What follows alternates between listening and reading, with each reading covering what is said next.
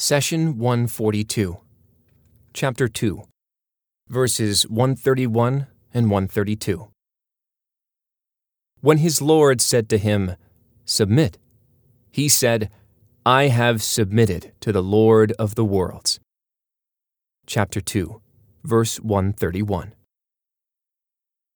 It is worth noting that God did not say to Abraham, "Submit to me," nor "Submit to your Lord."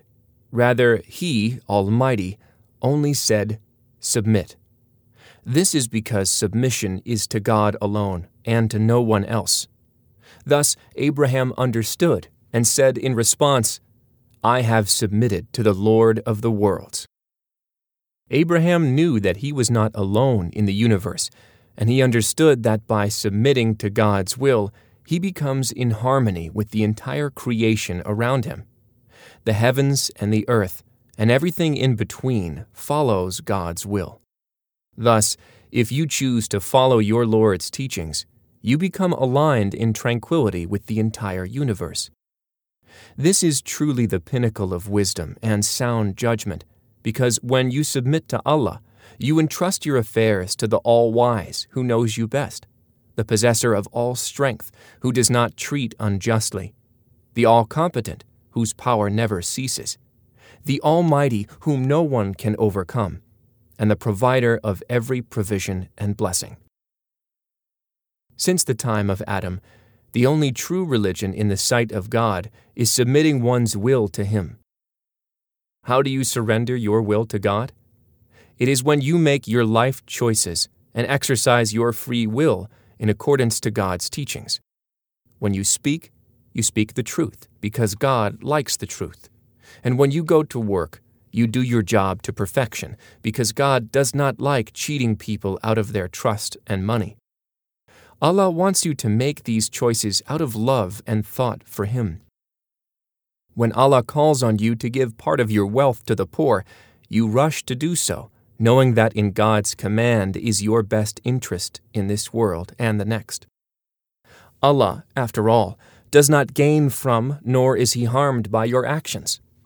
Submission is most symbolized by placing your forehead on the ground during the act of prostration in prayer. Sadly, those who entrust their affairs to someone other than God are relying on a power that is likely to weaken or change. How many rich people have you seen go broke overnight? How many celebrities have you seen fall from grace because of one scandal? A powerful person helping you today may not be here tomorrow.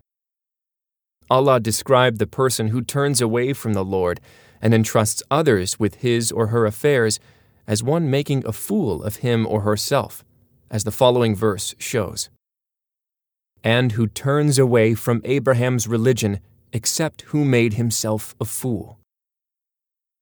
In the next verse of the cow, we see that Abraham, peace be upon him, followed God's path, but did not stop there. He wanted all his children and grandchildren to enjoy the same blessing. God says, "And Abraham commanded his sons to do the same, as did Jacob. My sons, God has chosen your religion for you, so make sure you do not die unless in the state of submission." Chapter 2, verse 132. The verb commanded is translated from the Arabic origin wasa. Wasiyya are the instructions a person gives to his or her loved ones at the end of life.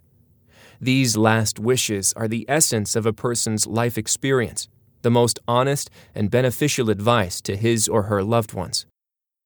These words, usually spoken when death approaches with certainty, revolve around what you want your loved ones to remember and adhere to.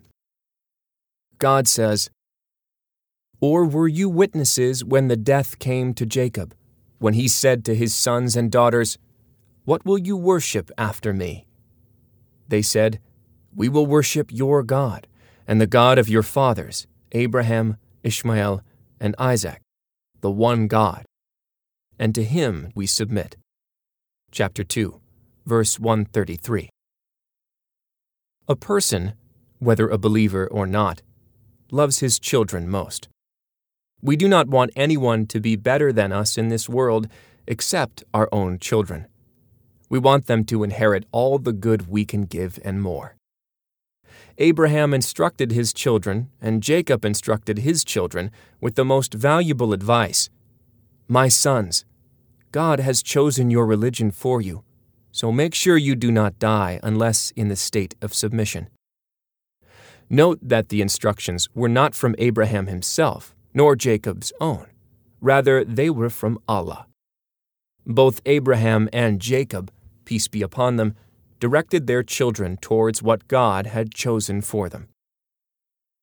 Let's look deeper into the instruction, so make sure you do not die unless in the state of submission. Logically, you should only ask someone to do something within his or her ability. Likewise, you should only ask someone not to do something if it is within his or her ability to avoid it.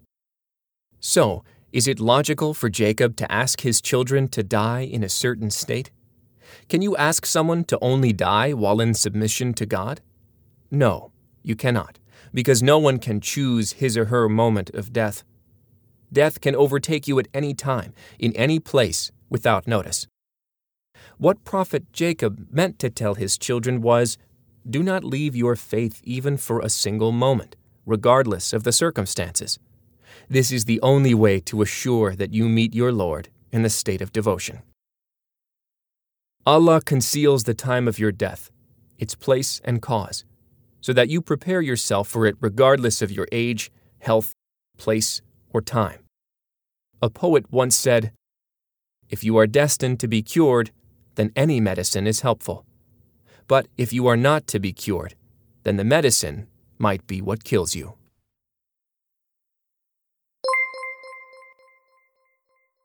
The Prophet, peace be upon him, said, convey my teachings to the people, even if it is only a single verse. Please take a moment to subscribe and to share with your family and friends. Visit us at www.qurangarden.com.